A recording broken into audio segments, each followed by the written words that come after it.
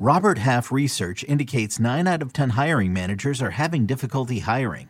If you have open roles, chances are you're feeling this too. That's why you need Robert Half. Our specialized recruiting professionals engage with our proprietary AI to connect businesses of all sizes with highly skilled talent in finance and accounting, technology, marketing and creative, legal, and administrative and customer support. At Robert Half, we know talent. Visit roberthalf.com today. You could spend the weekend doing the same old whatever, or you could conquer the weekend in the all-new Hyundai Santa Fe. Visit HyundaiUSA.com for more details. Hyundai, there's joy in every journey.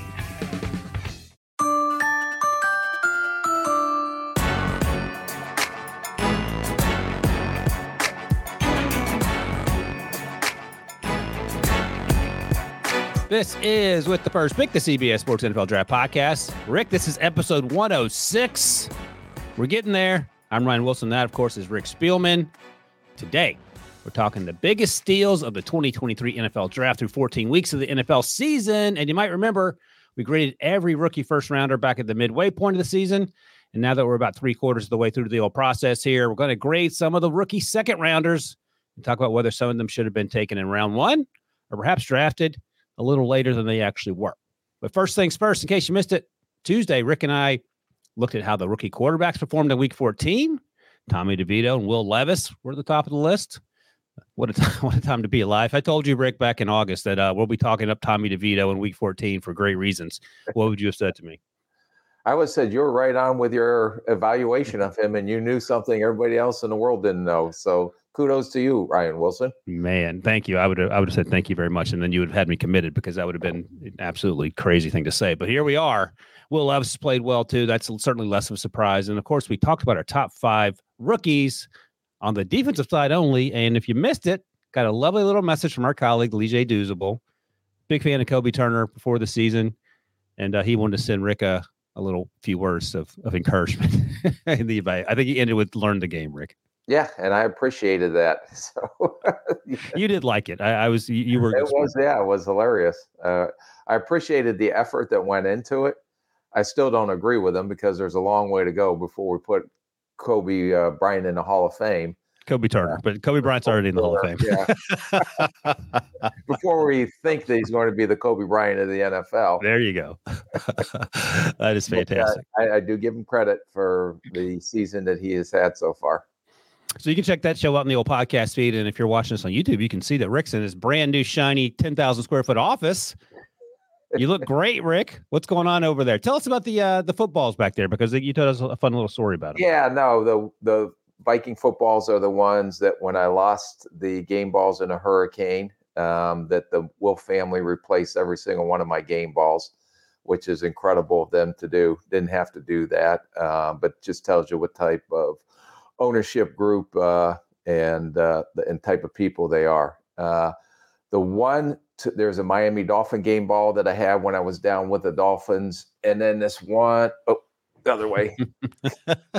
You're still learning your left from your right. Yeah, it is the Bears and the Packers game ball when I was with Chicago. And it was the week that Walter Payton died. And we ended up beating Chicago that week. Didn't have a great year, but that was a big win for us to beat Green Bay. And the ownership, the McCaskey family, presented everybody with a game ball in honor of Walter Payton. Yeah, that's pretty impressive. All I have behind me, of course, Rick, is the old official With the First Pick Draft countdown board. And it costs, I'm trying to think if there's anything that costs less on this countdown board in your background. And I don't see even that fax machine back there that Debo was making fun of that you got off of eBay. How many days we got, Rick?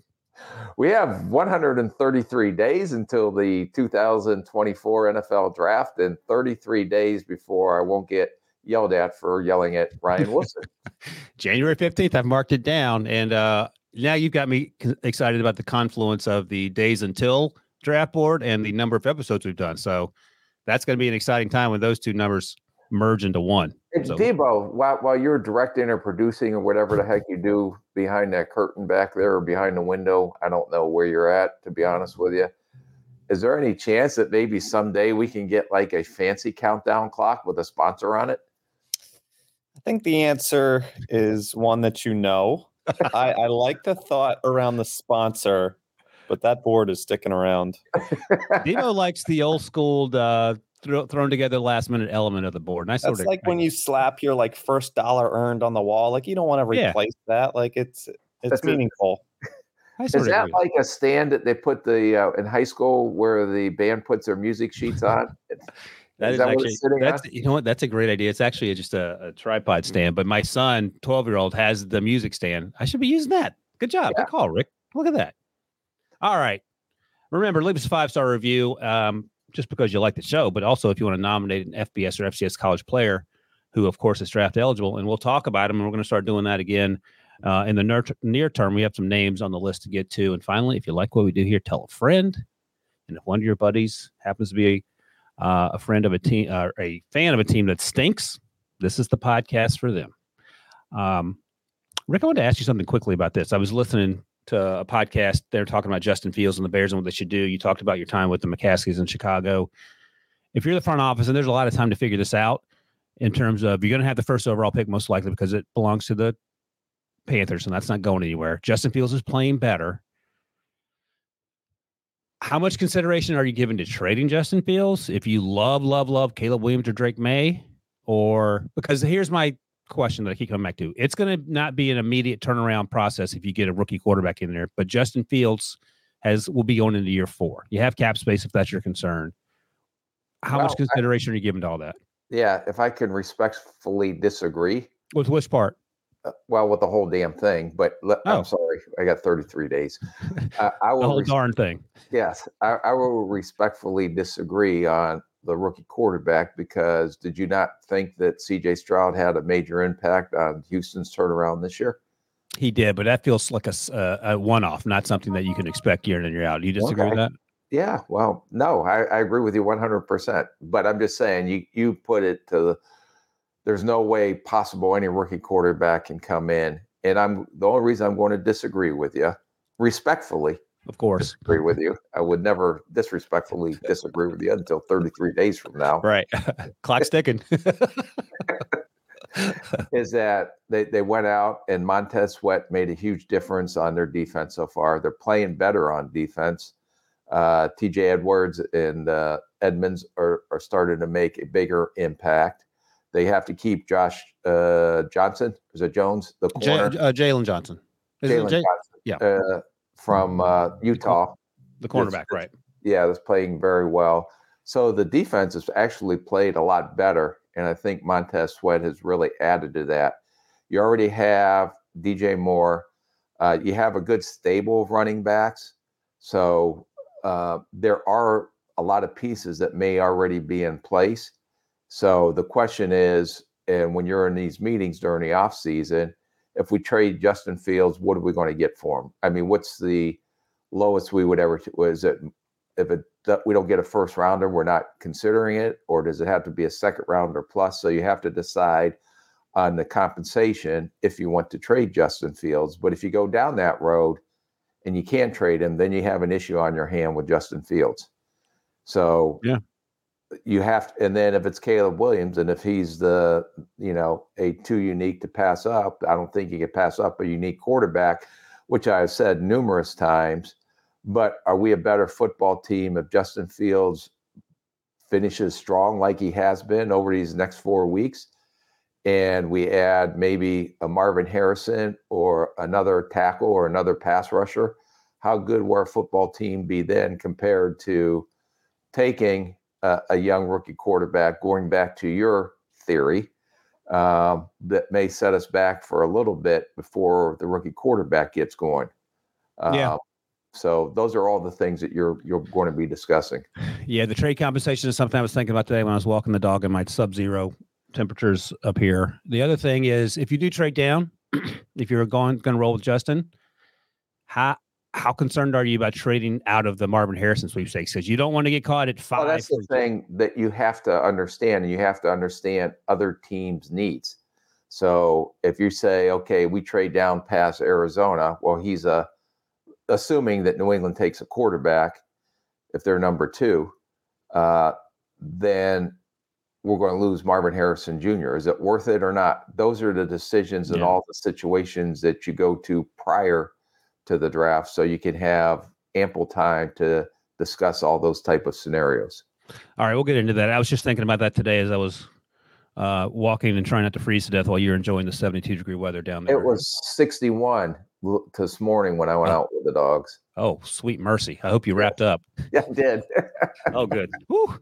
I mean, you've gotten soft so quickly. You spent over a decade in Minnesota. You grew up in the Midwest. About 17 years in Minnesota, more than a decade. And you grew up in Ohio, and now you put on a sweater. Worked in Chicago, worked in Detroit. Jeez, a pizza. You're soft down kids playing in the ball games. What's next? I don't know. I have to move south during the winter. I need to go souther. Souther to the Ecuador. All right, let's get to it, Rick. If you like what we do here, just hit the old thumbs up on the YouTube machines. Help us spread the word. But today, I'm going to start off talking about some of these rookie steals. 3 biggest steals of the 2023 NFL draft so far. We'll go back and forth, but I'll let you go first. Who's the first name you would like to talk about? I can't help but bring up Sam Laporta. Let me set this up here. 34th overall pick, second tight end off the board after Dalton Kincaid, went to the Lions. Yeah, and the way he's been playing, I mean, there's no question that he could have been drafted easily in the first round, and I'd make an argument with him versus Kincaid. Now, Kincaid's had a really good year with Buffalo ever since Knox was injured, but Knox has come back. But it seems like Kincaid and Josh Allen have a thing going. But the way Jared Goff and Laporta's connection, I think, has been very good, especially down this stretch here. And we talked about on an earlier podcast where it seems that any critical third down situation, they're going to Laporta. I think he had 4 key third down conversions. I believe it was versus New Orleans, and the touchdown on the third down. So there's no question about the athleticism and his receiving skills, but I've been even more impressed with him as a blocker and how he's developed as a blocker, and some of the critical blocks that he makes. It helps that run game go. So I honestly believe that and TJ Hawkinson is a very productive tight end, Pro Bowl type receiving tight end. But I think that they are very excited about having Laporta at the contract they have him at compared to what they would have had to pay TJ Hawkinson, who Minnesota just recently extended. I agree. Everything. I mean, there's no pushback there. And in fact, I think there's maybe not an easy case, but certainly easy to see him being the first round pick. He probably should have been. And again, we mentioned on the last show that we'll go through at the end of the season here and grade these rookie draft classes. And I talked about the Rams. The Lions are going to be up there. And their draft was, quote unquote, unconventional in that no one thought they needed necessarily a running back and a linebacker in the first round. But they took those players, and they're huge parts of what they do. And then Sam Laporta is also a big part of that offense. So no pushback there. First round pick. And you had said that during the draft process, that people were sort of sleeping on Laporta. What happens when you play in that Iowa offense is hard to sometimes tell. And yeah, he was an expert flat route runner. That's all they ran him with. I know I asked you this during the time, but so you watch every single target he's ever got in Iowa to get do you watch high school tape? Like, how do you know that he's going to be? You're not going to go back to high school. I'm joking about that part, but I'm just trying to figure out how you figure out what he is. Yeah, well, a lot of that can be when they go to these pro days or these private workouts and actually have him run routes that he'll be running in your system, and the coach is actually working with him. Okay. And I understand it's a workout, but the way he catches the ball, we talked about soft hands versus hard hands when we were at pro days last year. Yeah. And we watched Marvin Harrison Jr. It was like throwing into a mattress. I mean, you wouldn't let me talk about him. He said I couldn't be talking about Marvin. No, you couldn't talk about him. So, but and he's just, I think he had great workouts, ran faster, and some people, I didn't go that far, but a lot of people within that organization thought he was comparable to George Kittle. George Kittle was a day 3 guy. Yep. Was that because he was stiff, quote unquote? Undersized and then pass catcher, but he did give great effort as a run blocker. Yeah. But that wasn't in vogue back when he came out. Everybody was looking for the traditional Y. Yeah, no pushback on Sam Laporta. I appreciate the call. I was not surprised to see the Detroit line pop up here on your list, but this one I cannot push back on. I'm going to go with the guy that you knew I was going to pick, and I was shocked that you didn't call him out just so I wouldn't do it, Mr. Puka Spielman. I am not. I gave you all the low-hanging fruit. I went down and kind of dug deep. You knew I was going to go into the lion well. Yeah. But no, Puka. What can you say about Puka? I want to hear why he's so fascinating to you. So among all the rookie receivers and tight ends, he's first in snaps played. He's first in the Rams team target percentage. He's targeted on almost 30% of the throws. What else is he doing? He leads this class in receptions. He has 82 catches. That's a lot of catches. He has 1,100 yards. That's first among all the rookies. Just 4 touchdowns. He's slacking there. In fact, your guy might have a few more touchdowns. Sam has 6. Sam has scored 6 touchdowns already. And on it goes. We know what he can do, and they use him in a variety of ways. They use him at all 3 levels. He showed that he can be a contested catch type guy. He's shown in that seam route against who were they playing that we talked about last week, that 80-yard seam where he outran everyone to the end zone. The Browns, remember that? Just put the ball in his hands. Stafford put it right on him, and that was a wrap. He's shown he can run just about every route. He blocks. He's using the run game. I did my redraft a few weeks ago just for fun. We talked about it on the show, and then I did it for the website, cbsports.com. I had Puka going in the first round. You okay with that? The way he's played, you can't argue that. I was waiting to hear this argument. Yeah, but if you knew everything you knew going into the draft, the people would think you were nuts drafting him there in the first round. The draft would also be a lot easier if you knew everything ahead of time. Yeah, if you knew, this guy's going to have close to 100 catches as a rookie. Okay, I don't care about the injury, the durability concerns, the lack of showing out at the Senior Bowl, but you give the kid credit. He is a very good football player, and that's something that you cannot lose sight of. I'll let you guess here. Of all the wide receivers, which one was he? Was he wide receiver 1? Was he wide receiver 200? Like, where do you rank among the rookie wide receivers in the draft order? 9? He was wide receiver 20. 20. Wow. He went just ahead of Parker Washington, who's getting some run now in Jacksonville because of injuries, and just behind Dontavian Wicks, who's flashed at times, but hasn't been the primary target in Green Bay. But man, oh man, if only we could see into the future, Rick, we'd be a lot better off in terms of evaluating these guys. All right, 2 first-round picks so far. I could see in the future. I wouldn't be sitting with you here on this podcast right now either. Oh, man. I don't even take that personally. All right. It's a compliment. Yeah, it really is. Your next guy, Byron Young, edge rusher out of Tennessee. We talked about him a few weeks ago, too, as some of these young players, rookies that have flashed that we haven't really talked about. What do you got on Byron Young? Yeah, I mean, 3rd rounder. I went back and watched some tape. We talked about him earlier in the season and how he's showing up as a pass rusher. They play him a lot from a 2-point, but he has really come on to get pressure on the quarterback. He had a sack versus Baltimore on a counter inside move over the right tackle. Plays with energy, effort. If he can ever get to double-digit sacks, this kid has potential Pro Bowl ability in him, the way he's playing. Now, the concerns about him coming out, I believe, were his age at the time. There was no question about how hard he played for Tennessee. He's not as physically gifted with all the physical traits that a Will Anderson has, but he plays with that same kind of motor and that same kind of energy. And he's been a real pleasant surprise. And this is, again, credit to the Rams and Les Snead for finding a Young and a Puka. And guys like that are making major contributions to their team this year. And Kyron Williams as well, and a contribution he's made. They've been right on all of these, and not having a 1st-round pick, but you're getting value from these guys that are playing way higher than they were selected, which is, again, credit to the scouting staff out at the LA and to the coaches developing these guys. I'm getting someone in my ear. Lee J said, "How could you forget Kobe Turner?" Oh, I forgot about him.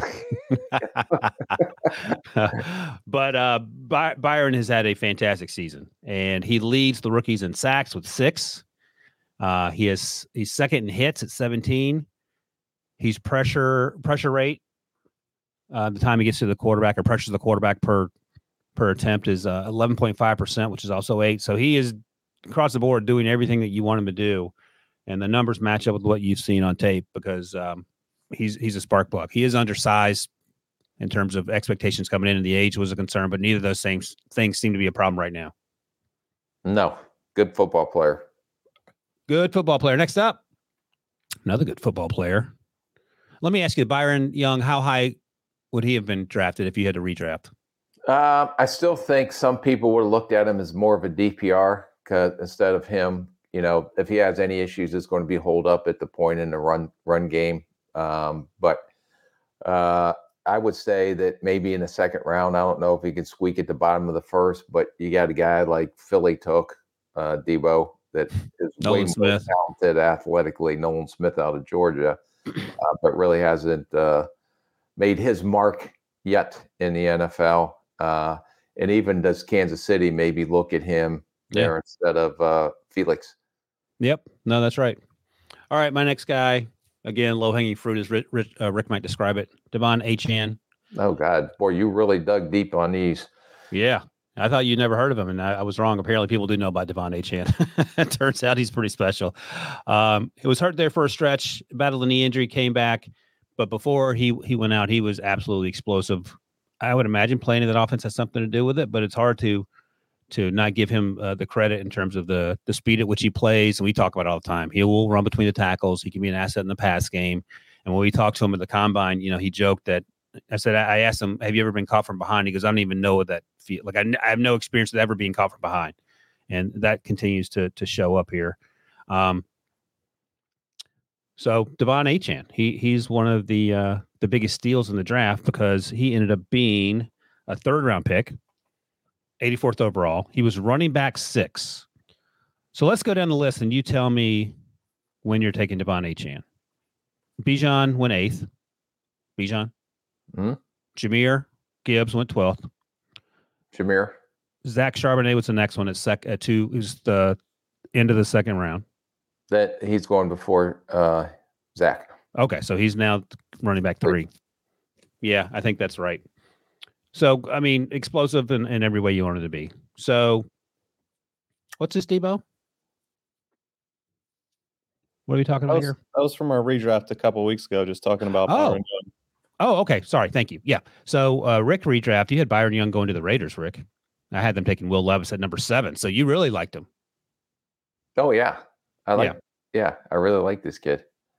Of course, Tyree Wilson must have listened to that podcast because he's playing better now. So he played pretty good against the Vikings. So you're making everyone better around you. All right, your next guy up, unfortunately, will not be playing this week. I think he has a knee injury, which is terrible news for this Browns team, man, because they can't catch a break health-wise. But DeJuan Jones, 4th-round pick, 111th overall, 18th offensive lineman off the board. We saw him day 1 of the Senior Bowl until he called it wraps. I think he had a concussion-like symptoms.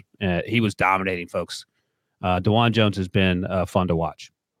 Yeah, and he's on IR now, so he's done for the season. Had to get knee surgery, didn't play last week against Jacksonville, but he looked a little bit heavier legged down the last couple of games than he did when we did him earlier in the season. Yeah. I think he started to look, I mean, I can't tell if he's bigger or not bigger. He's just a big human being. That's the great thing about being close to 400 pounds. You can't tell 380 from 420. It's 380 or 420, but he's big. He moves people in the run game, although he's not as athletic as you'd like at the 2nd level, but he's just so hard to get around in pass protection. Towards the end here, whether it was his knee bothering him or weight gain, which I don't know if he gained weight or not, but there were some issues with counters back to the inside versus finesse type rushers. But for the most part, he's been very solid across the board. And when Conklin got hurt and he got his opportunity to go in and start, I think they found their right offensive tackle if he can stay healthy and if he can maintain his weight. If he doesn't, then he's going to be probably taken, or probably should have been picked where he was taken. But he is playing way better than that. Who has had a better rookie season at right tackle, DeJuan Jones or his former teammate, Paris Johnson Jr., who played left tackle last year for Ohio State? I think Paris Johnson Jr. Okay. You think so? Mm-hmm. I think it's close.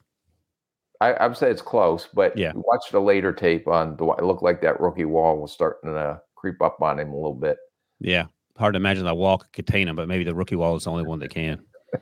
But great season for DeJuan, and I'm glad that he was able to prove some folks wrong, and hopefully, he keeps his mind focused. We'll revisit DeJuan perhaps when we talk about possible things we missed. That's probably a pretty easy answer. He didn't work out, and the weight was a concern, and then he seemed to have that under control. Is there anything else we missed in terms of his evaluation? No, it was the shut it down after one dominant day at the Senior Bowl. It was not stepping on the scale at the pro day. It was all mismanaging the pre-draft process. Yeah. Or a lot of people, going into the process, I think you would agree that a lot of people had him as a low 1, early 2. Yeah. Nope. Second-round pick. No doubt about it. Because that's how dominant he was when he played Ohio State. All right, my last guy here in terms of the biggest steals of the 2023 NFL draft so far, DJ Turner. We haven't talked about him, only in passing. Michigan cornerback. I think he ran like sub 4.3, and that shows up. And I kept seeing him on the broadcast just coming down and smacking people and then making plays at the catch point. And I was like, all right, let me go back and watch him because I haven't really paid attention to the secondary of the Bengals. He was the 60th overall pick, second round, DB 11 off the board, and he is fast.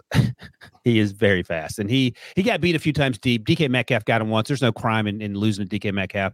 Deontay Johnson caught a go ball on him, and it was contested catch, great play. And we talked about him the other day, coming downhill and smacking people and throwing his body around like he's a strong safety. I love the way he plays. He's very good in coverage on most routes. They line him up mostly outside. He'll play slot occasionally. And I thought he was a good get for that secondary. They have Cam Taylor-Britt. Is Cam Taylor-Britt another young man you knew growing up? No, he went to Nebraska, though, played with my son at Nebraska. Okay. And Cam Taylor-Britt's having a fantastic season when he's been healthy. And I think DJ Turner's been a nice addition there. Dax Hill, DJ's former teammate, is now playing safety, the former first-round pick, and he's doing some things. But I was impressed by what DJ did. I don't know if he would sneak into the first round because the first-round guys, even Emmanuel Forbes has picked up a little bit, are doing okay. And there are some of these cornerbacks that played really well, both in the first round and day 2 guys. And we'll talk about one of those in a second. But fun watch, like the draft pick. And I think it's worked out for DJ. I think he's only going to get better. And I like the way he plays in terms of the attitude he brings to the secondary. Yeah, no. And the biggest thing is some of those contested catches, if he's strong enough, that was one of the questions coming out. There wasn't any question about the athleticism. And like you said, his ability to come up and hit, people were worried, was he going to break down, because he is not that big of a human being compared to the last guy we talked about, and DeJuan Jones. That's 3 to 1.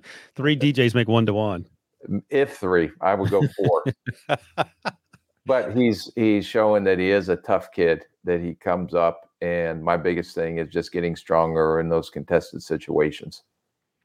All right, I agree. Let's take a quick break, though, and when we come back, we're going to talk about 5 rookies each. We gave them grades, second rounders, and see how they graded out 3/4 of the way through the season right after this. This episode is brought to you by Progressive Insurance. Whether you love true crime or comedy, celebrity interviews or news, you call the shots on what's in your podcast queue. And guess what? Now you can call them on your auto insurance, too, with the Name Your Price tool from Progressive. It works just the way it sounds. You tell Progressive how much you want to pay for car insurance, and they'll show you coverage options that fit your budget. Get your quote today at Progressive.com to join the over 28 million drivers who trust Progressive. Progressive Casualty Insurance Company and Affiliates. Price and coverage match limited by state law. Hey, it's Kaylee Cuoco for Priceline. Ready to go to your happy place for a happy price? Well, why didn't you say so? Just download the Priceline app right now and save up to 60% on hotels. So whether it's Cousin Kevin's Kazoo Concert in Kansas City, go Kevin, or Becky's Bachelorette Bash in Bermuda, you never have to miss a trip ever again. So download the Priceline app today. Your savings are waiting.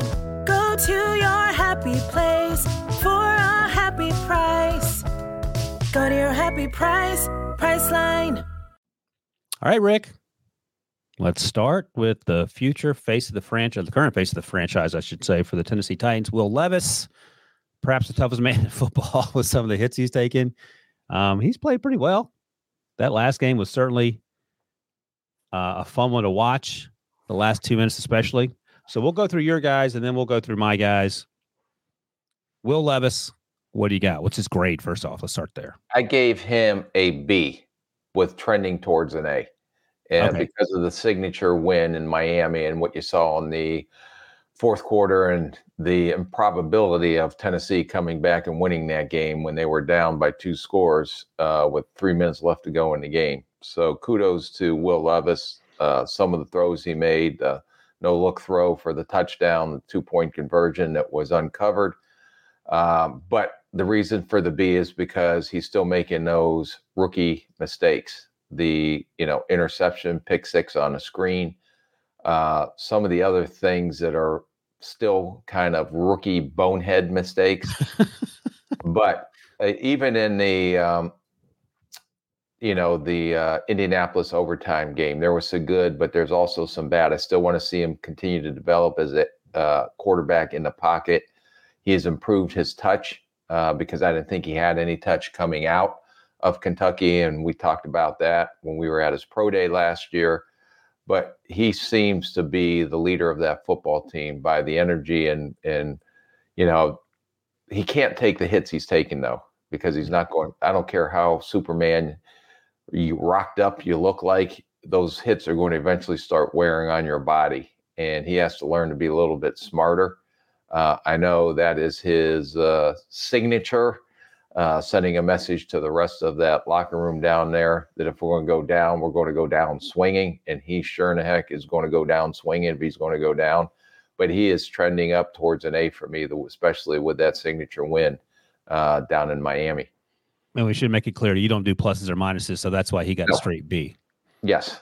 I do not do pluses. It's a principle thing with me. You are, if nothing else, a man of principle. Let me ask you to rank the rookie quarterbacks. CJ. Let's get a little dicey. He's played better than Bryce Young has at this point. Yeah. Because he doesn't, he has D-Hop, who's been on fire as of late. But he doesn't have, and he has King Henry in the backfield, which helps, but he is making other players around him better. That's right. Yep. No, that's right. And there are very few bright spots for the Carolina Panthers right now. And Will Levis, whether you think he, weird for mayonnaise and eat bananas with the peel on or not, that team is buying in and he's playing well. And also goes to show you, not so much Bryce, I'm thinking more like Mac Jones, for example. You may not have every box checked just yet as a rookie quarterback, but it certainly helps when you can throw a ball 4,000 miles an hour and make some of the off-platform throws that he can make where other quarterbacks don't even have a chance of even attempting it with their arm coming off. No, and sometimes it's a little bit, you don't know where the ball's going. Right. But he is making throws that are making difference in games. Absolutely. And that's all you want. So redraft, he's going in the first round for you? Yes. Yeah. Okay. You made fun of me last week when I had him going 7 to the Raiders. The Raiders would drive over to Nashville and pick him up right now if he could play tonight. If he continues to play the way he played in that fourth quarter. Yeah. Just got to bottle that up and sell it. Yeah. Make a lot of money. All right. Your next graded, next player you're going to grade here. We just talked about him. I can only imagine what the grade's going to be. Sam Laporta. Hey. Tight end for the Lions. Yeah, he's an A, and he should be an A+, but somebody doesn't give pluses. But whatever. Because it's a principle thing, and because Debo never stated in the directions when he gives us homework that you can use pluses or minuses. So I refuse to now bend the rules. Debo, let me ask you, what do you take away from someone who says it's a principle to not use pluses or minuses when passing out grades? I don't concern myself with those people very often. It is quite the hill to die on, as they say, Rick. But hey, man, you're monkey, you're a circus. All right. Sam Laporta gets an A. I don't think anyone pushed back on that. Another first-round pick, or should have been first-round pick. And in case you're wondering how we came up with these names, Debo just picked them out of a hat and then passed them out, and then we're grading them. So there's no rhyme or reason in terms of whether Rick and I want to talk about these players. although Rick very well may have requested every Detroit Lion. Which brings us to our next selection here. On this podcast, we are neutral to all 32 NFL teams. That's the disclaimer. Safety Brian Branch, nickelback, actually. Great start to the season. Had that pick 6 in week 1 against Patrick Mahomes. We talk about it all the time. Ran the 4.58 at the combine. Didn't run again at his pro day. And that had everything to do, I would imagine, with why he fell to the second round. Because, again, just like DeJuan Jones, he was in the first round conversation and media-wise for the longest time. And then the 4.58 came out because he's a great kid, plays hard, incredibly smart. We know all the things here. But how has his first season been at the 3-quarter poll, Rick? Yeah, no, well, he had a little setback with an ankle sprain, missed 2 weeks with the ankle sprain, and then came back, didn't look as explosive out of his transition or closing, but over these last 3 or 4 games has looked back to completely healthy. Had a big interception down in New Orleans to help seal the win down there.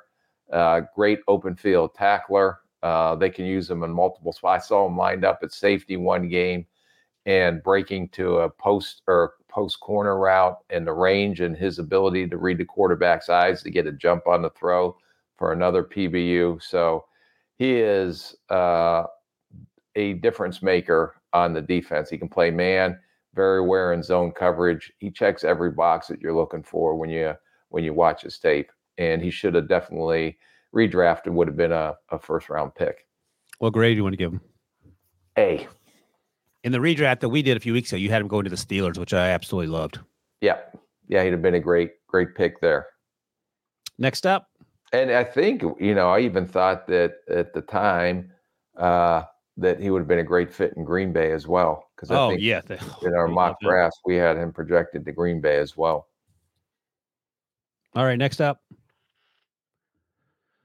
Ole Miss wide receiver Jonathan Mingo went 39th overall in the second round to the Carolina Panthers. And we talk about him every week because we talk about Bryce every week. And he struggled at times, and I'm not going to dump on the kid. I have to preface every time I talk about Mingo with that, but he has some room for improvement. Would you agree with that? Yes, C. I gave him a C.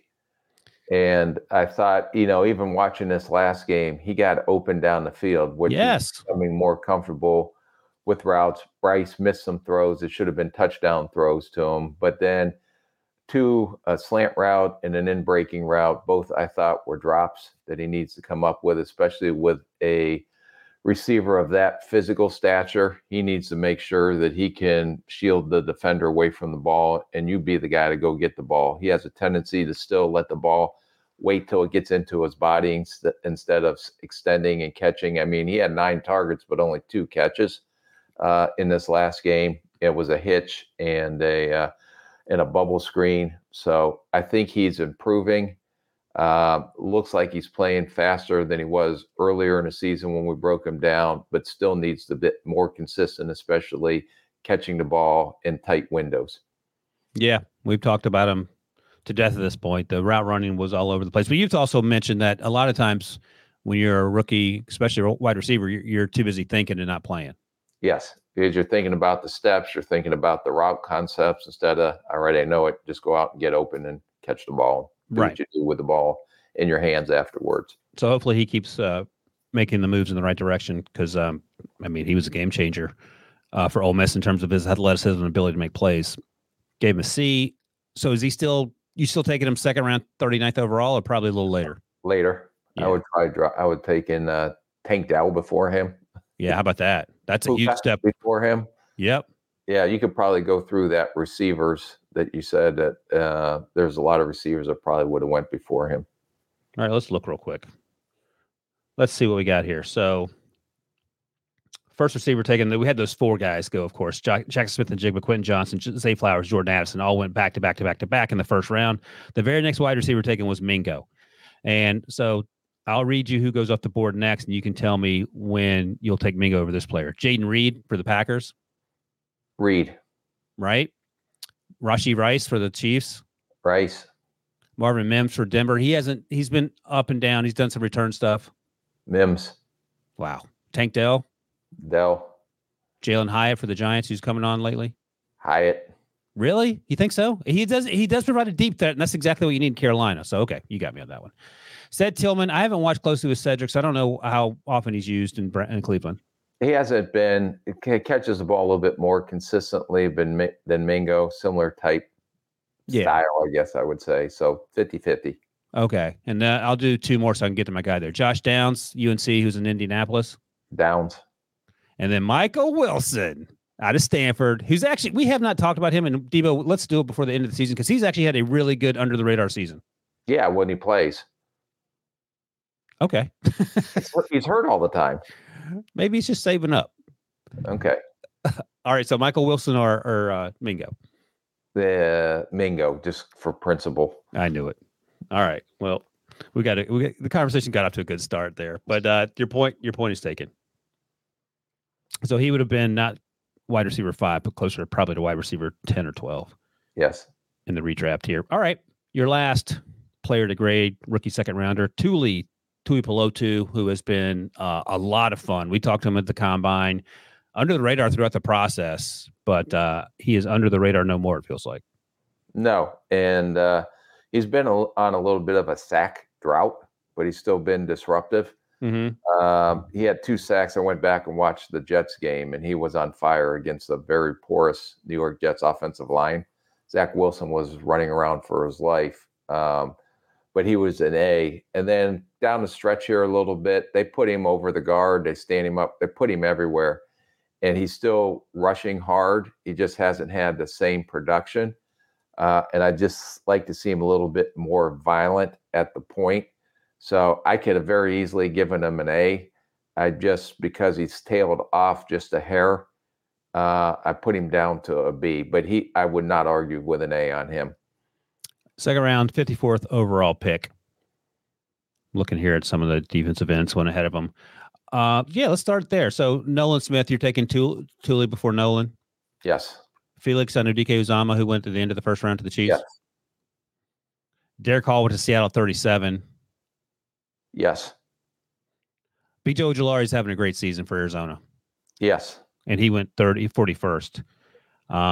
So right around that range.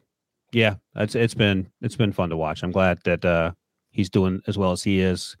I liked him coming out, but we just didn't know where we're going to line him up, inside or outside. Right. You're going to put 20 pounds on him or keep him light and let him rush the edge. That was a lot of the questions going into the draft. Similarly, Lucas Van Ness went in the first round of the Packers. Would you rather have Tuli or Lucas? Because Lucas isn't having a bad season, but he's not having quite the productive season of Tuli. No, I think Tui's a better pass rusher, natural pass rusher. Okay. All right, let's take a quick break, and then when we come back, we'll get to my – oh, boy. A man's got to have a code. There you go, Debo. Does that mean principle? That means principle. I'm going to use the word – can I use the word code going forward? Yeah, that sounds like you're from the streets. You say code. Rick, I'll give you $1 if you know what show that's from. He might know. I'm going to take a wild guess. Tupac. That's not Tupac. That's Chalky White, who he passed away last year, I think, because of a drug overdose. I don't remember his real name.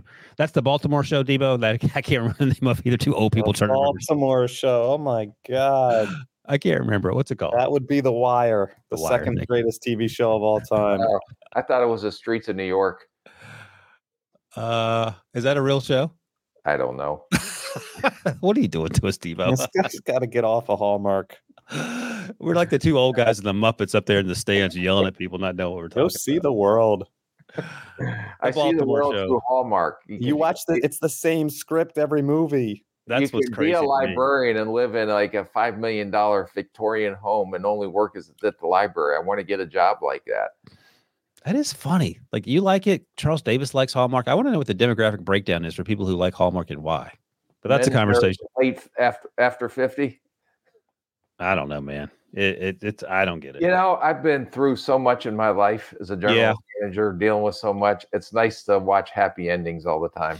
So you like mindless like things that don't require you to put too much thought into it. Is that what you're saying? And it ends. There's a lot of thought that has to go into this. When is the breaking point where that's always at the 20 minutes left to go in a show when everything just goes to the shiter.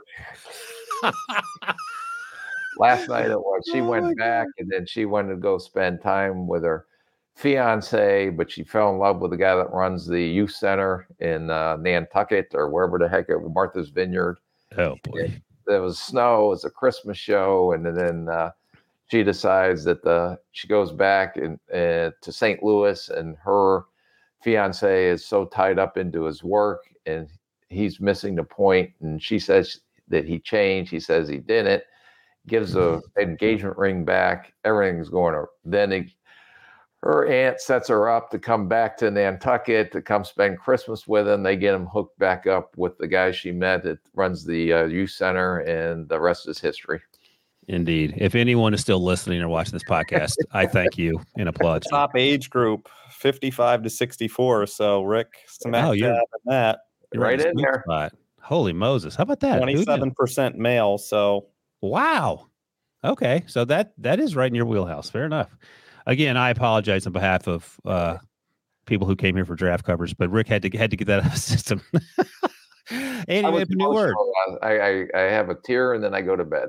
Yeah, you were emotional, even recounting it. I could tell. All right, we're going to take a quick break. We're going to come back. Hopefully, we'll get to my grades of my 5 rookie second rounders and probably some more Hallmark talk right after this. Why is it that with sparkling water, I'm always playing guessing games with what flavor I'm drinking? Is it citrus? Is it aluminum can flavored? Not sure. Sparkling ice, though, they really mean flavor. Like in-your-face flavor. Orange mango, black raspberry. Don't even get me started on the strawberry lemonade. Kiwi Strawberry slid right into my taste buds DMs last night and let them know who's boss. No subtleties there, and no sugar either. But it does have vitamins and antioxidants. Find sparkling ice at a major grocery store or club retailer near you. Sparkling ice. Anything but subtle. Another day is here, and you're ready for it. What to wear? Check. Breakfast, lunch, and dinner? Check. Planning for what's next and how to save for it? That's where Bank of America can help. For your financial to-dos, Bank of America has experts ready to help get you closer to your goals. Get started at one of our local financial centers or 24/7 in our mobile banking app. Find a location near you at bankofamerica.com/talktous. What would you like the power to do? Mobile banking requires downloading the app and is only available for select devices. Message and data rates may apply. Bank of America NA, member FDIC. All right, let's get to my 5 rookie second round picks and grade those guys. Let's start off with Joey Porter Jr. Went 1 pick ahead of Will Levis at the top of the second round, 32nd overall because the Dolphins were stripped of their first round pick. And Rick, as you noted at the time, Joey Porter should be upset for a number of reasons. The biggest one being that he lost out on some money and the 5-year contract potential. But a positive, they can't put that 5th-year option on him. And the way he's playing, that's great news for Joey Porter Jr. because he has been a revelation for that Steelers secondary. Didn't play early in the year, played limited snaps, and then they needed him, put him out there, and acted like he was playing at Penn State. And it's been fun to watch. I went back and watched all his targets. And he long, we knew that. He's physical. But you talked about this during the draft process. One of my concerns was that he was so physical downfield that he was going to get flagged all the time. He's had a couple of penalties, maybe 3, I think is what I counted, in coverage. And I can live with that. But he's always at the catch point because he's so long. He's more physical than I thought in terms of making tackles. He struggled at times with that, but I think he's gotten a little better. I legit think that if there's a redraft, he'd be a top 15 pick. Yeah, we liked him coming out. He was one of our top corners coming out, and he's carrying on the legacy of his father with the Steelers. And just the energy and effort that he plays with is fun to watch him play. I gave him an A+. One of the things I did note, and there were some concerns about his change of direction.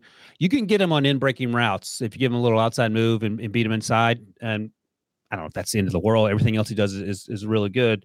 But that's just something that I noticed and went back to some of the pre-draft concerns, if you even want to call it that. But everything else, A+ for me. And again, top 15 pick because he comes in right away, presses you up, and is physical throughout the route. All right. Way to go, Joey Porter Jr. Can you play quarterback for the Steelers? That's the next question. All right, next up, Keon White, another guy that we liked during the draft process. Georgia Tech transfer. Where did he transfer from? He transferred Old Dominion. He was Old Dominion transfer, went to Georgia Tech, and 290 he played as a 5 technique. They line him up all over the place in New England. Out wide, they'll even put him over a 3 technique. He's not as twitchy as I remember, and he flashed in the preseason. We talked about him then. I like the way he's played, but I would like to have seen a little more consistency. Sometimes he can struggle to get up blocks. He made a fantastic tackle in space against the Dolphins. It was a end around. He was playing 9 technique. He stood his ground and then made an open field tackle on Raheem Mostert, I believe, in the backfield for a tackle for loss. Great play, but it just hasn't been there consistently. Now, he can shoot gaps. He can take on double teams and occasionally split them, but it hasn't been the Tuli Pelotu type production that we've seen. So I gave him a B. A little tight. I agree with you there. And I think he is powerful. I still think he's trying to adjust to 5-tech because he was lined up as an end coming out of Georgia Tech. So I think some of that is, and in New England's defense, they really never have, like Judon was made a Pro Bowl because he was a great edge rusher, but none of their inside guys, the last one, maybe Richard Seymour, that played kind of that 5-tech, have really, they play good team defense, but I don't know if that system's built for individual stats, especially for like 5-techs or nose tackles or things like that because of what they asked him to do. But I think he's a good football player. Also worth noting, when you lose Matthew Judon on one end, that makes your job a lot harder. And Judon's been out he's done. A long time. Yeah. Yep. So I that's worth noting as well. So I gave him a B. Again, I like him too. We liked him throughout the process. Nice guy to talk to for sure. Next up, Michael Mayer, 10th, second round pick, 10th player taken in that second round. He is way more athletic than I remember thinking he was in the process. And I didn't think he was a bad athlete, but we didn't talk about him the same way we talked about Dalton Kincaid or even Sam Laporta, certainly not Kyle Pitts if you go back a few years ago. But he made the top rookie of the week list a few weeks ago, and we talked about how, at least I thought he's a little athletic in space, better than I thought. They line him up all over the place. He's becoming more and more a target of whoever the quarterback is going to be there. It's going to be Aiden O'Connell, it looks like, again this week. I gave him a B+. Yeah, I wholeheartedly agree with you. I think he is a little twitchier than we thought, especially into some of his routes. We knew he was very good in contested situations, can catch the ball. I still don't think he's as dynamic with the ball in his hands after the catch. And I wish he was just a little bit more consistent as a run blocker. Those are probably the concerns I have with him, but I'm not going to argue with your grade because I'm not. All right, next up, Zach Charbonnet. I'm glad Debo put Zach on the list. We talked about him a moment ago. He was drafted ahead of Achane, excuse me. 52nd player taken in the second round, UCLA by way of Michigan. And I remember watching him over last year and not loving him. And I would talk to some West Coast scout about him, and they said, this kid's good. So I went back and watched his snaps this year. And again, God, he's twitchier than I remember. He makes guys miss in the open field, and then he runs over the last person standing if he's in the way. There's no other option there. He's a very patient in the backfield, one cut, and then hits the hole. And by the way, they run a lot of zone up front. That offensive line, and the runs that I watched with Zach at least, have done a consistent job of creating holes for him to run through.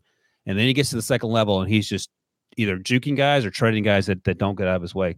I was incredibly impressed with what he's brought to that team, especially with Ken Walker III injured at times, and then that 1-2 punch with on the field together. I gave him a B+. You are right on there, Mr. Wilson. You actually sound sincere. No, I'm not. Oh, you love him. Go ahead. Good football player, good running back, very good vision for a big back. He does have ability to make defenders miss. Agree with all that. I would say that he's not nearly as dynamic in space or as a receiver than Walker is, but Walker seems to have injuries all the time. So great 1B type back for Seattle, but not near the dynamic playmaker that Walker can be. Yep, absolutely. I was just looking at my notes here. He ranks third among rookie running backs in first down runs. He has 29, and those are 31% of his carries. I should probably stop while I'm ahead here, but I thought he was a twitchier Tyler Algier. Yes, I agree with you 100%. You're still emotional from the Hallmark movie. You can't summon the energy to be yelling and screaming at me. All right, B plus rolls. It's just getting packed down there for 33 more days. Oh, and then it's going to volcano up, huh? So, second round still feels about the spot you're taking Zach. You're not going to sneak him into the first round. No.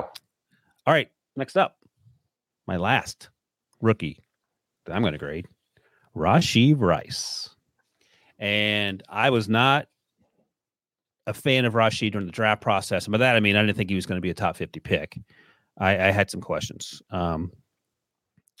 Just because of the way he played at SMU. I know he ran fast, but he didn't consistently, for me, create separation. And that was one of my concerns down the field. But he was the 55th player taken, second round. And he's outplayed that.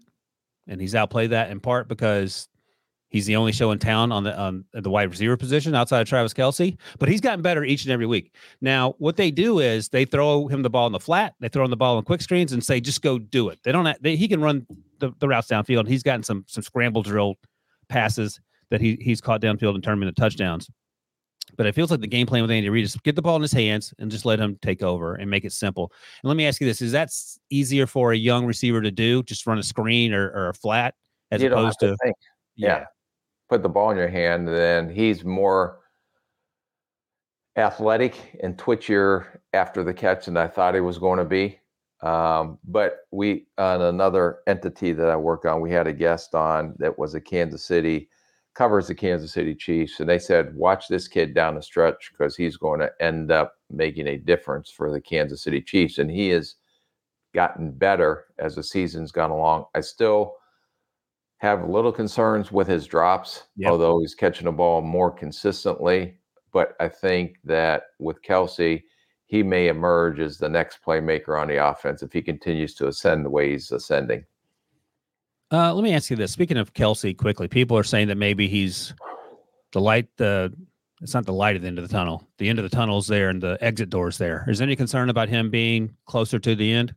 No, especially when I saw him make the unique lateral pass to win the game. And unfortunately, Tony was lined up offside, which is bizarro land to me. But no, I think he may have gotten bitten by the love bug, but he's still playing at a high level. Do you honestly think that might be a consideration, or are you just saying that? I'm just saying that. I didn't know if that was something that you would be worried about if you were in the building. No. Okay. I'm sure it's a little bit of a distraction, because it's every time she comes around, it's a media circus. Yeah. But it's not affecting the way he plays. He actually still plays pretty good. In fact, he's better with her in the stands than he is without her in the stands. Yeah, or I should say she doesn't sit in the stands. Right. She's sitting in the Jake Browning family suite. They got his family up there. That was nice of Joe Burrow. By the way, quickly, Debo informs me a little breaking news, at least as we're recording this at noon on Thursday, December 14th. Jalen Milroe, Alabama quarterback, confirms that he will be returning for his senior year. You agree with that? 100%. And I'll put this out there. I don't know if I said it on the podcast, but I said it elsewhere. I am going to contend that Jalen Milroe will be the best quarterback on the field against Michigan when we evaluate these quarterbacks 5 years from now. In this game coming up?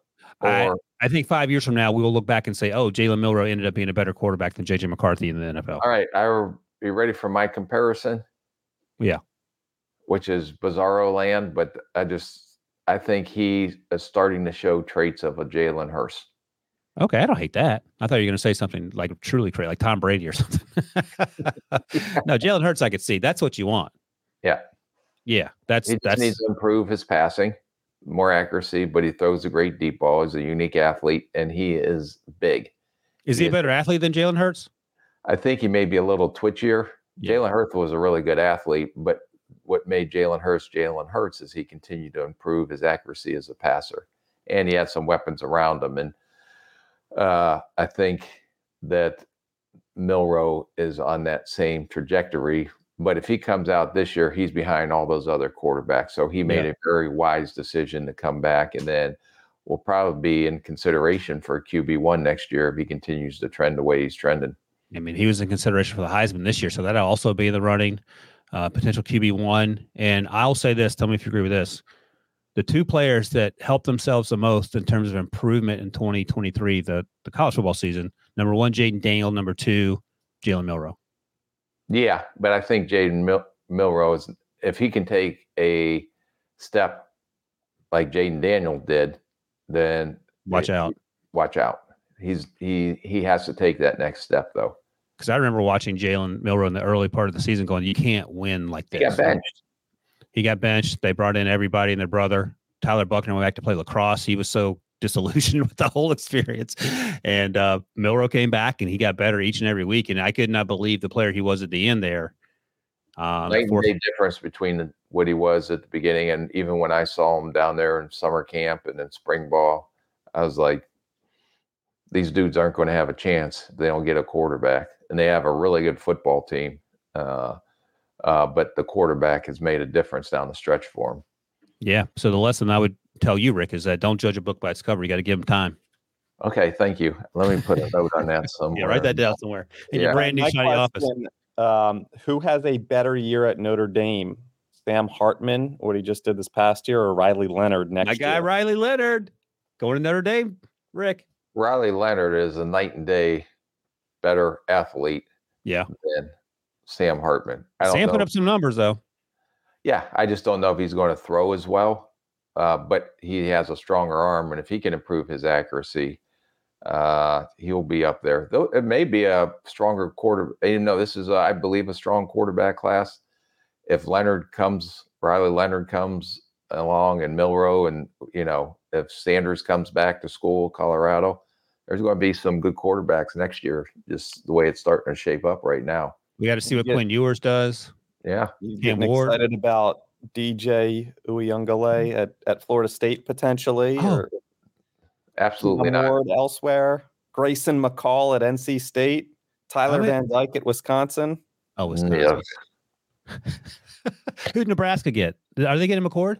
They're trying to flip this top Georgia kid. It's Raiola. Yeah, Raiola. Yeah, that's right. Dominic's son, correct? I think, right? Yes. Wow. You're right, Rick. This class, it could be shaping up to be something special. Do we know anything about Quinn Ewers? Has he said anything one way or the other? We thought he was coming back. He's going to Final Four. Why would he say anything right now? Because With the First Pick podcast has questions. That would be my answer to him. Murphy, their backup, entered the transfer portal yesterday. Backup for who, Debo? Texas. Oh, right. Malik Murphy did. That's interesting. So I would imagine Arch was third string. Yeah. So Malik played when Quinn was hurt in the fall. Arch didn't see the field, but I'm guessing the conversation probably was, listen, Arch is number 2, worst case, Rick, and that's why Malik left. Yeah. Oh yeah. Yeah. Yeah. He's not he took his redshirt year. Okay. All right. Well, that's it. So that's a lot of moving and shaking and stuff that we'll talk about throughout the process, but, mark it down, Debo. Rick has been the first person to say that next year's draft class, quarterback-wise, could be better than this one, and I think he's onto something. Those Hallmark movies are paying off. You didn't even bring up Drew Aller. Oh, we didn't bring up Debo's Drew Aller. If they let him throw the ball overhand, then I think he's in the conversation. Won't let him throw the ball. That's a conversation for July. Great. We're already starting on summer scouting school. Can we get through this process? No, we cannot. It's like I said. It's like the what is it? The Great China Wall of China. Great Wall of China. one brick at a time. Oh my gosh! You got Senior Bowl coming up. I gotta get through all the Senior Bowl guys that are going down there. It's never ending. There's a lot of work to do. I was thinking about that today too. But hey, that's why we're doing the podcast to make everyone else's life easier. Rick, you got to suffer for others to have success. I have always been the guy that are there to boost others up, and the self-esteem coach, the guy to be there for the support. Everything that I do on this podcast has been my life. Is for the betterment of everyone else. And I get on my knees every day and thank baby Jesus that you're my self-esteem coach. And right. doctor. And what? Oh yeah. Oh my gosh. Worst bedside manner in medical history. Suck it up. My God. I don't care. That was I told you the when I got Dad of the Year, when my older son fell on my younger son and my wife called me, and I was at work, and she says his leg is like, and his thigh is like swollen. It looks like he's got a basketball in there. I said, he probably got a Charlie horse. Just put some ice on it. Oh gosh. So she goes to the store, comes back, and he's been icing it, and he screams every time he moves, and it's like the size of a beach ball now. I've never seen a thigh so swollen. So I said, just bring him in, and I'll have the trainer look at him. So he couldn't get out of the cart. I had to carry him. I actually put him in one of those office wheelchairs from the parking lot, wheeled him in on an office wheelchair, took him down to the training room. In 3 seconds, the trainer looked at him and says, you need to get him to the hospital right away. I said, it's a Charlie horse. He had a compound fracture. He needed 2 rods. Yeah. He broke his femur? Yes. Whoa. Oh my God. You told him to put ice on it. Yeah. Suck it up. My God. I mean, I see guys play like with this all the time. It's a Charlie horse. Oh my gosh. Yeah. So he went into emergency surgery and had 2 rods put into his leg. That's serious. And oh my gosh. But lesson learned. Yeah. It's not, it's got to toughen up. Toughen up, rub some dirt on it. That's what they used to say, Devo. All right. Well, I was going to tell my story about when you yelled at me about eating pancakes late at night. That's nothing compared to a broken femur. No, don't break your femur if we're out traveling together this spring. Or make sure you break it to the point that there's no coming back, because Rick is not going to be able to diagnose it properly. Oh, I'll diagnose it. Not properly. I will diagnose it. I'll guarantee you that. All right. That's it. We are done. That is episode 106, Rick. Getting there. Thanks as always to all of you who watch and listen and comment, of course. And thanks to my guy, Rick. Thanks to Debo for producing. Debo, do we know what's on the schedule for next week? Or is that going to be a surprise? We are obviously going to look at week 15 rookies and then peek ahead at bowl season and what we're excited, superlatives, and look ahead. Awesome. All right. Well, we look forward to that. Have a great weekend, everyone, and we'll see you then.